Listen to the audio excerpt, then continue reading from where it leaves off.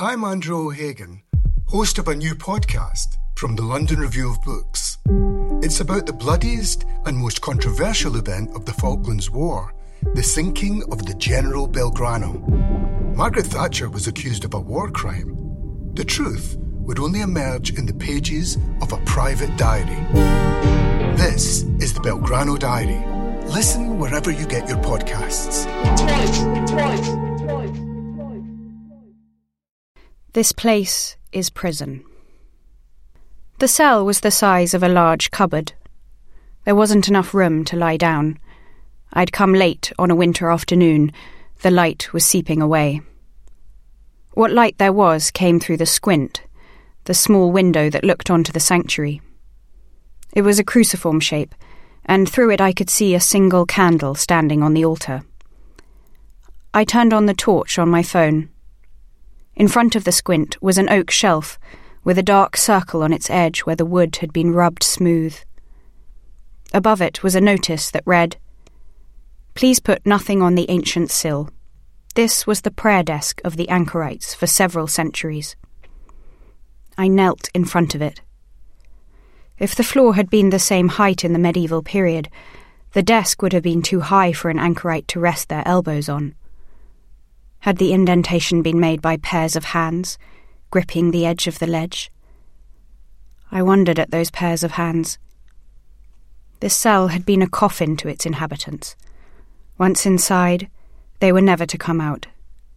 They may have been buried beneath my feet, in this tiny anchor hold, in the church of St. Nicholas in the village of Compton in Surrey. An anchorite, or anchoress, permanently encloses themselves in a cell to live a life of prayer and contemplation. The word comes from the Greek, anachorein, meaning to retire or retreat. Anchoritism emerged in the late 11th century in tandem with a monastic reform movement and a growth in spiritual enthusiasm that is sometimes referred to as the medieval Reformation. In the Middle Ages in England, as elsewhere in Europe, the practice was not uncommon. There were around 100 recluses across the country in the 12th century. Over the 13th century, the figure increased to 200. Women significantly outnumbered men by as much as 3-1. I came out of the church and into the empty churchyard. Except for the sound of passing cars, I was alone. The anchorites who had lived in the cell probably rarely felt that. Anchorites withdrew from the world in one sense, but anchored to their church, they were at the centre of community life.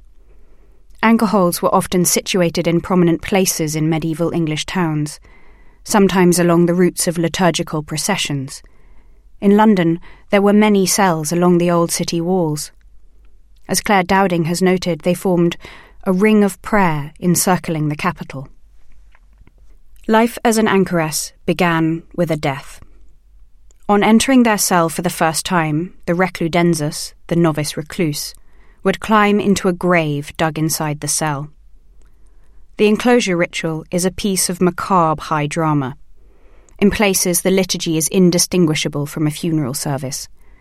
When the moment for enclosure arrived, the anchoress-to-be would process with the celebrant, choir and others out of the church and into the graveyard, as the choir sang, "In paradisum deducant te angeli," traditionally sung as a body is conveyed to a grave. The procession would arrive at the cell built onto the side of the church, usually in England on the north side, where the wind was most biting and no direct sunlight fell. Some ordines, liturgical directions, state that the recludensus should pause at the opening of the cell, and the bishop should say, "Si vult entrare, intret." If he or she wishes to go in, allow him or her to go in. An antiphon drawn from the book of Tobias was sung, concluding with the words, "Be of good courage, thy desire from God is at hand." The anchoress would then climb into the grave, where she was sprinkled with earth, ashes to ashes, dust to dust, and the door of the cell was bolted. It was not only during the moment of enclosure that anchoresses were invited to meditate on their death to the world. The Ancrenawissa, Anchoress's Guide, an important early 13th century advisory text, instructs that recluses should use their bare hands to scrape up the earth every day from the grave in which they will rot. The text also prescribes the daily recitation of 2 psalms from the Office of the Dead, and notes that there is no difference between a smirit ankre, anointed anchoress, and an ankre beburiet, a buried anchoress, because "What is ankre hus but hier burinesse? What is an anchor hold but her grave?" At St. Anne's in Lewes, an anchoress was buried in the exact place she would have knelt at her squint in order to see the high altar, meaning, as Roberta Gilchrist put it in Contemplation and Action, the Other Monasticism, she would have had to kneel daily in her own grave. There is a body of medieval literature about the anchoritic life, as well as a wealth of documentary evidence, much of it collected in E. A. Jones's new volume, Hermits and Anchorites in England, 1200 to 1550. It often makes for grim reading. Anchoresses were required to remain in their cells, on average 12 feet square. Any windows were covered by a thick black curtain. They were tended by a servant, or sometimes 2, who brought them food and took away waste through a window that would have opened onto a servant's parlour. Some had access to walled gardens or adjoining rooms, but most remained inside a single room.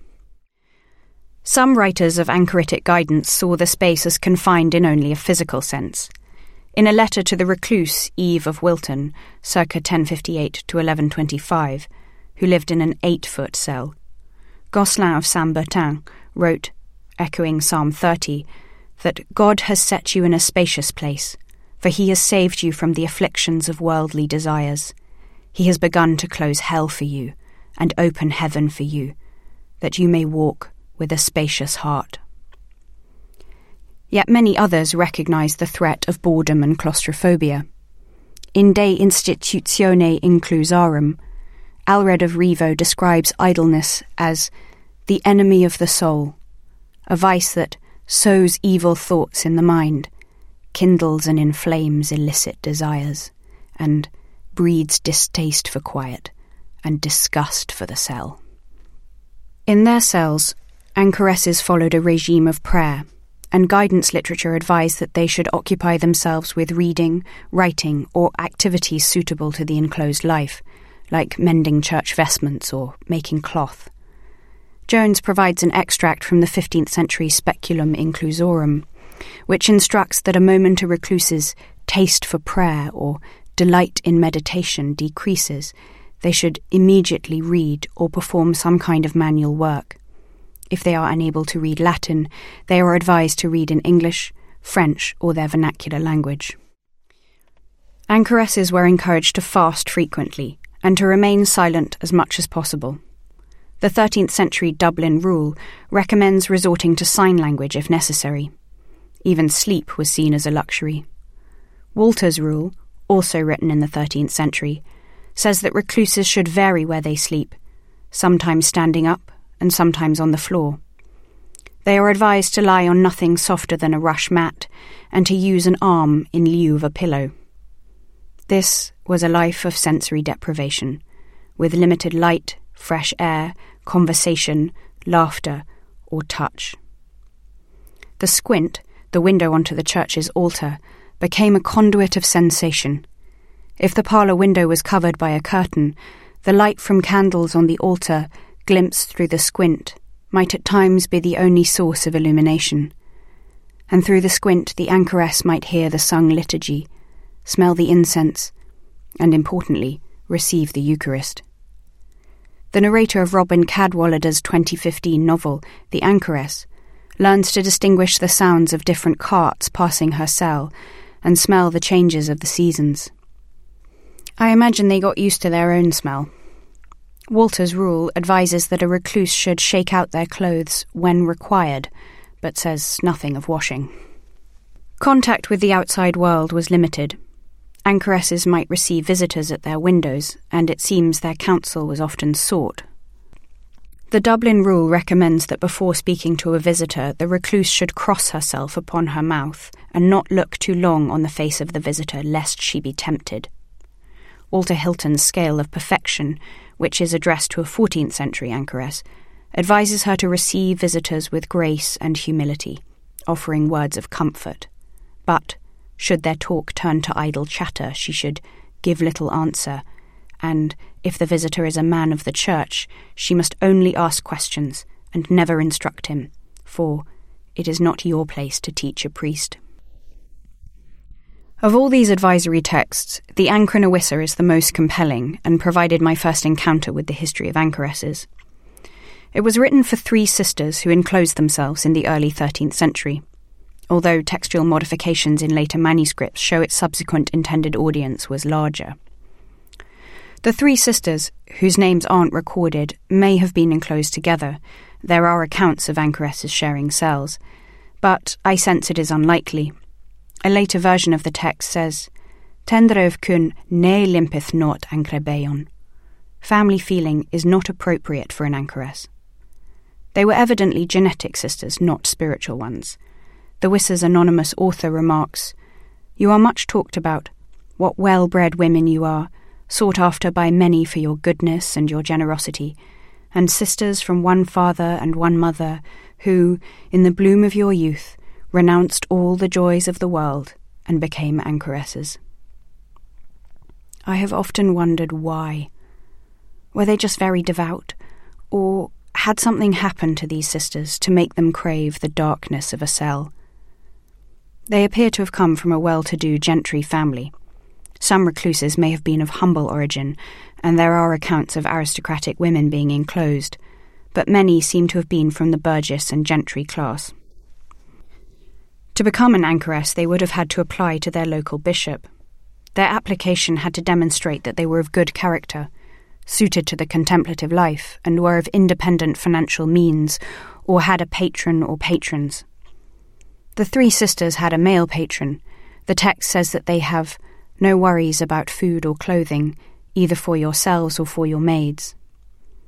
Anne Warren's work on anchoritic patronage has shown that anchorites and anchoresses were supported by people from almost every level of society. This patronage could take various forms. Wills and household accounts reveal that money was often bequeathed.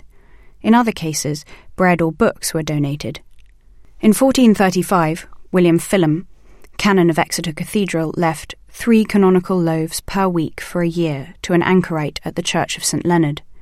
A decade earlier, Thomas Dunham, rector of Little Torrington, left 20 shillings and a book of Sunday sermons written in English to an anchoress in Exeter called Alice. I've sometimes wondered if the 3 sisters' patron was their father, brother, or another family member.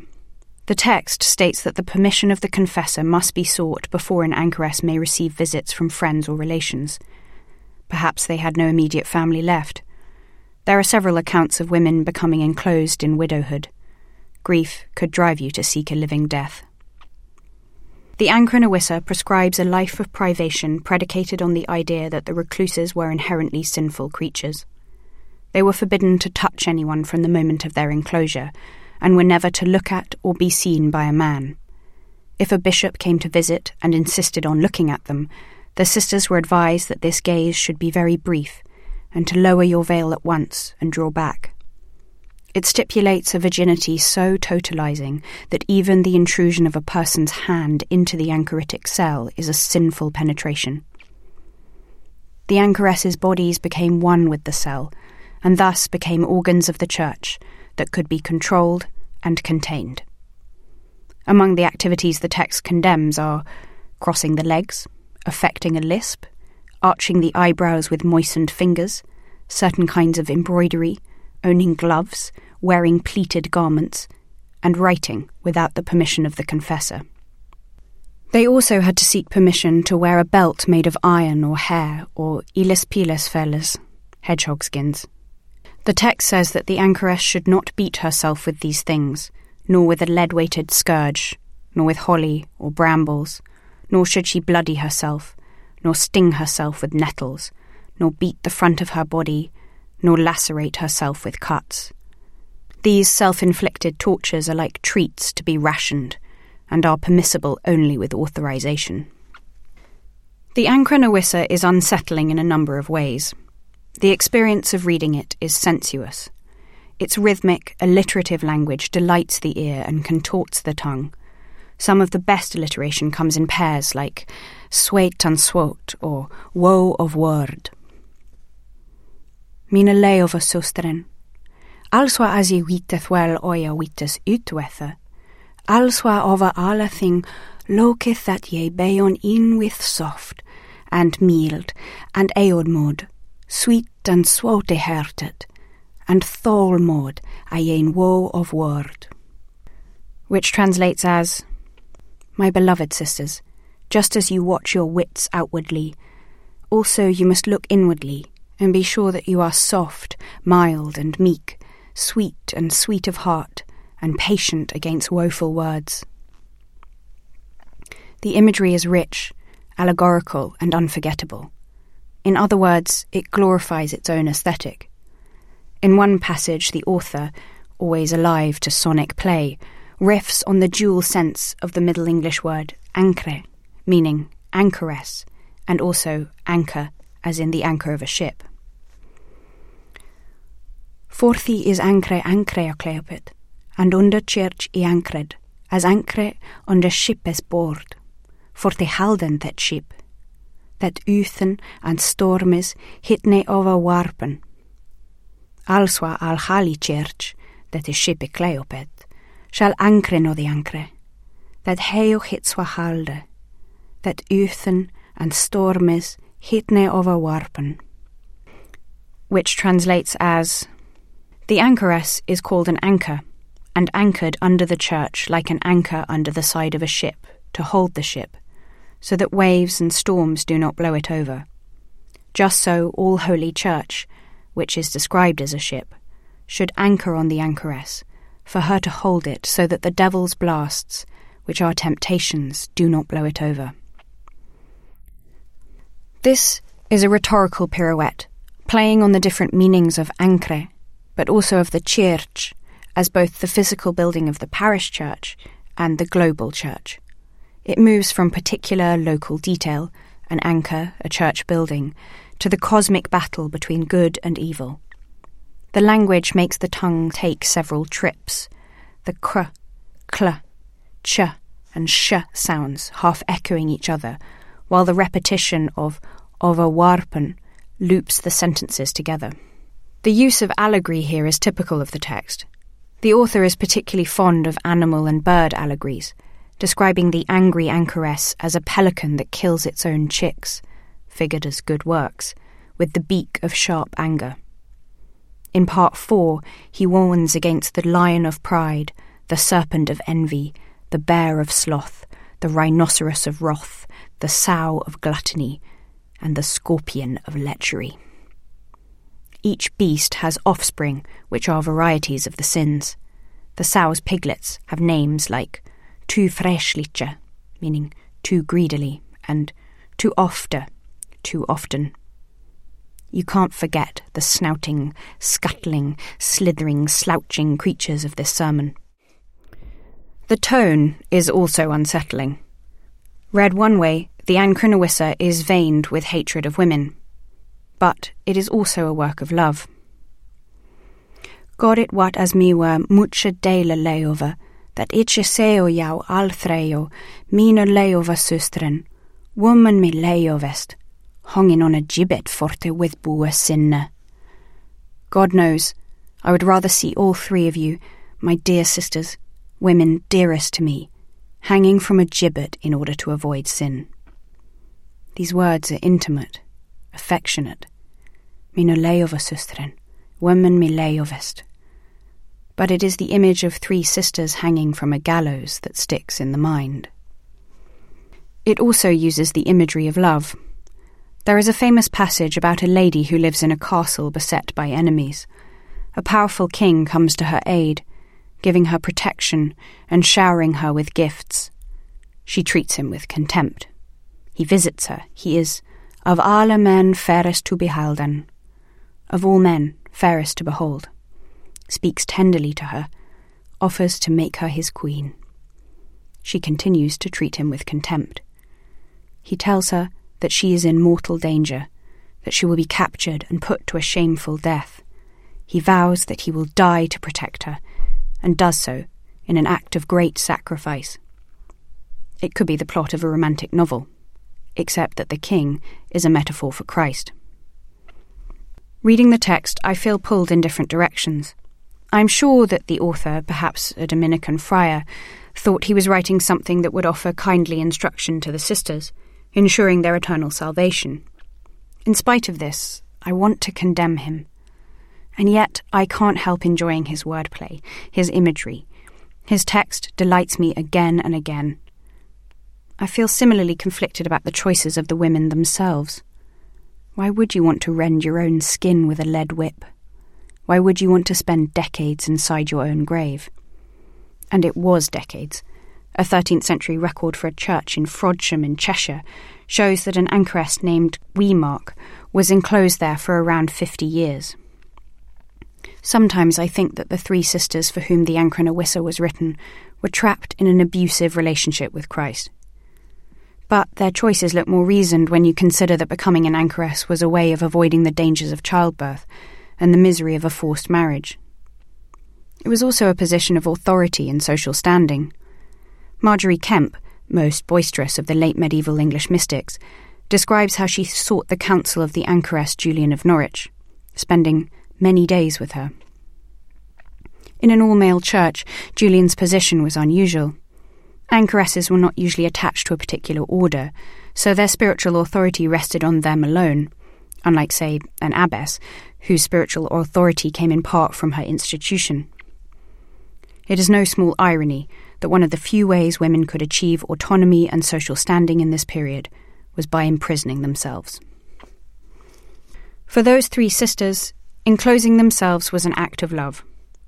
Bodily mortification was seen as a form of imitatio Christi, a way to experience Christ's suffering and thereby commune with him.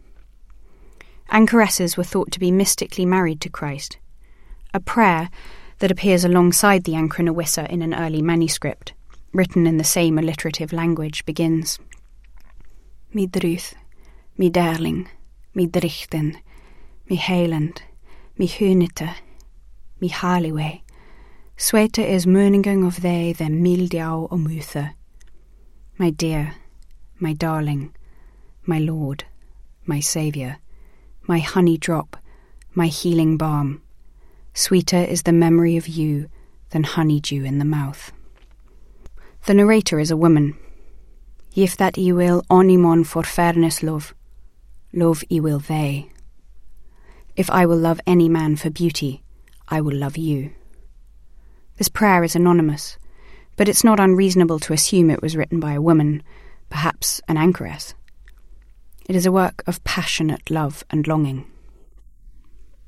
The only surviving text securely attributed to an anchoress is Julian of Norwich's Revelations of Divine Love. We know her as Julian because she was enclosed in the Church of St. Julian at Conisford in Norwich, although the name Julian could also be given to a woman in this period. If she had another name, we don't know what it was. Her work survives in two forms: a shorter version, composed in 1373, when, at the age of 30, she had a near-death experience and received shewings, meaning revelations, from God, and a longer text written decades later. We are not sure when Julian became an anchoress, but the description of her deathbed shewings suggests she was not a recluse at that point.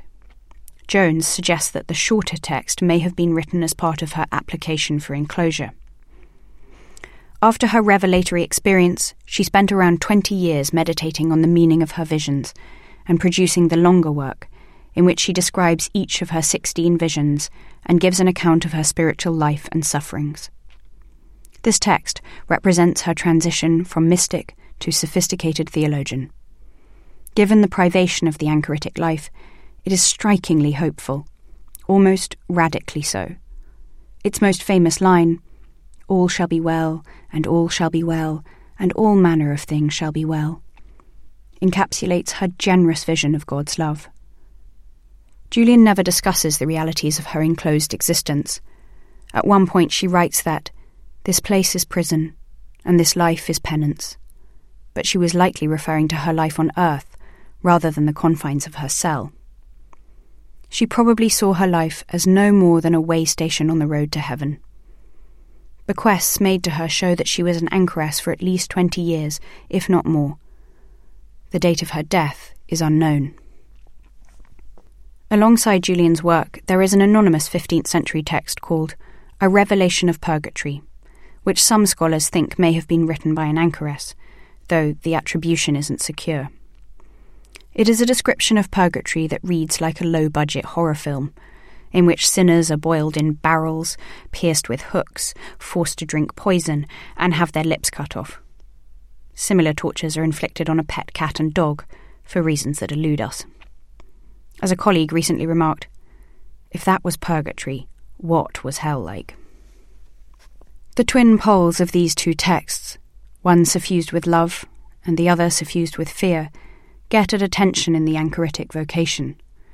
It was probably driven as much by love as by fear. Love and fear are also what I feel reading the Anchor in a Wissa, except that my love is not of Christ, but of language and rhetorical flourish, and my fear is not of the flames of hell or the torments of purgatory, but of a centuries-old hatred of the female body that stalks the text and lives on in our own age.